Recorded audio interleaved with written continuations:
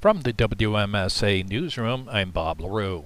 Spring is busted out all over, but while the good weather will continue in the North Country for the next several days, fire, weather, and local forest officials are concerned that all of the dry weather, low humidity, and sometimes gusty winds could have a significant impact on fire-related conditions across northern New York.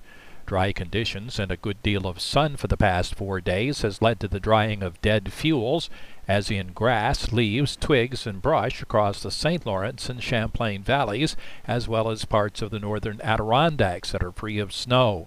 Officials say if fires were to start, the conditions could cause such blazes to quickly get out of control and be difficult to contain.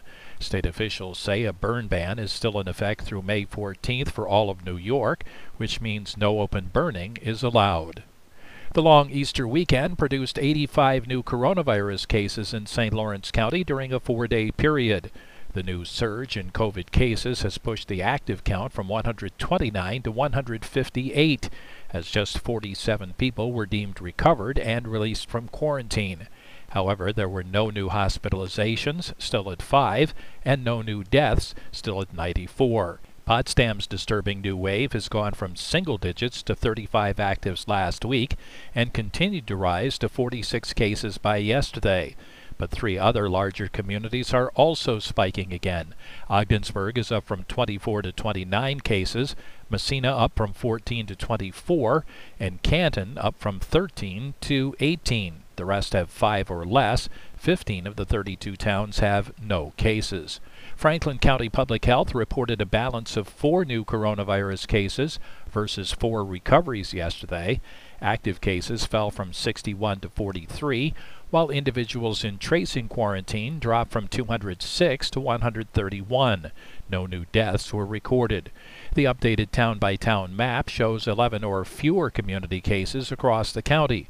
The St. Regis Mohawk Tribe's Emergency Operations Center reported 3 new cases yesterday, making 6 total actives among the tribe's jurisdiction. 5 individuals were released from isolation, but 10 people remain in quarantine. Clarkson University in Potsdam announced its plans for the fall 2021 semester, indicating that it intends to return to full in-person, full-capacity classes, with Zoom use to be more of the exception than the rule. The fall semester is scheduled to start August 31st, by which time it's expected that students, faculty, and staff will be fully vaccinated against COVID-19 and regular operations can be restored on campus. The statement indicated that Clarkson plans to have all employees back at work by the end of the month, with masking still required to begin. Starting today, all New Yorkers aged 16 and older will be able to get vaccinated. As universal eligibility goes into effect, state officials will continue to work with local leaders to make sure all New Yorkers have access to the vaccine. But Governor Andrew Cuomo yesterday reminded everyone that universal eligibility does not mean that we can let our guard down. Millions of New Yorkers still need to get their shots.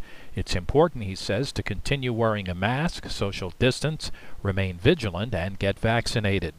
As of yesterday, nearly 41,000, or 37.6% of St. Lawrence County residents have received their first vaccination, while nearly 30,500 are fully vaccinated. In Franklin County, nearly 18,600 people, or 36.9%, have had their first coronavirus shot, and over 13,700 are fully vaccinated. Exactly 1/3 of New Yorkers have had at least one shot, and 20.7% have completed the series. State police arrested a Rensselaer Falls man for burglary following investigation into a break-in on March 14th at a residence on State Route 37 in the Franklin County town of Westville. Troopers say 20-year-old Zachary Starnes is accused of forced entry into the residence and stolen property.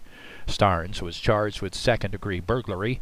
He was arraigned in Westville Town Court and released to appear at a later date to further answer the charge. An Ogdensburg man was arrested on 1 count each of possession of and promoting the sexual performance of a child. State police said yesterday that 56-year-old Rodney Johnson of Ogdensburg was released on appearance tickets for Ogdensburg City Court at a later date. The death of a Potsdam teen a week ago has prompted a grieving dad and state police to issue warnings to parents following cases of teenagers being targeted by criminals while online. Investigators say the suspect or suspects locate teens on social media, friending or following the teens, then gaining their trust. Once trust is established, investigators say the suspects ask for photos and/or videos of the teen, especially provocative in nature. Once the videos are secured by these predators, they demand payment, sometimes thousands of dollars, or they threaten to expose the images on social media. In the Potsdam case, the dad wrote to local media that his son was blackmailed for $3,500, but instead, sadly, took his own life. Yesterday, state police offered the following internet safety tips for teens or anyone who goes online. For parents, talk to your children about going online and set rules about where or when they are surfing and chatting, and monitor your children's social media accounts. For kids and teens, be very careful of what is posted. Never share personal information online, including full name, address, and phone number. Don't accept friend requests from strangers. Don't open emails, click on links, or download anything from unknown senders. Never share photos online through text or direct message with anyone you know. If you or someone you know is having thoughts of self-harm, talk to someone who can help.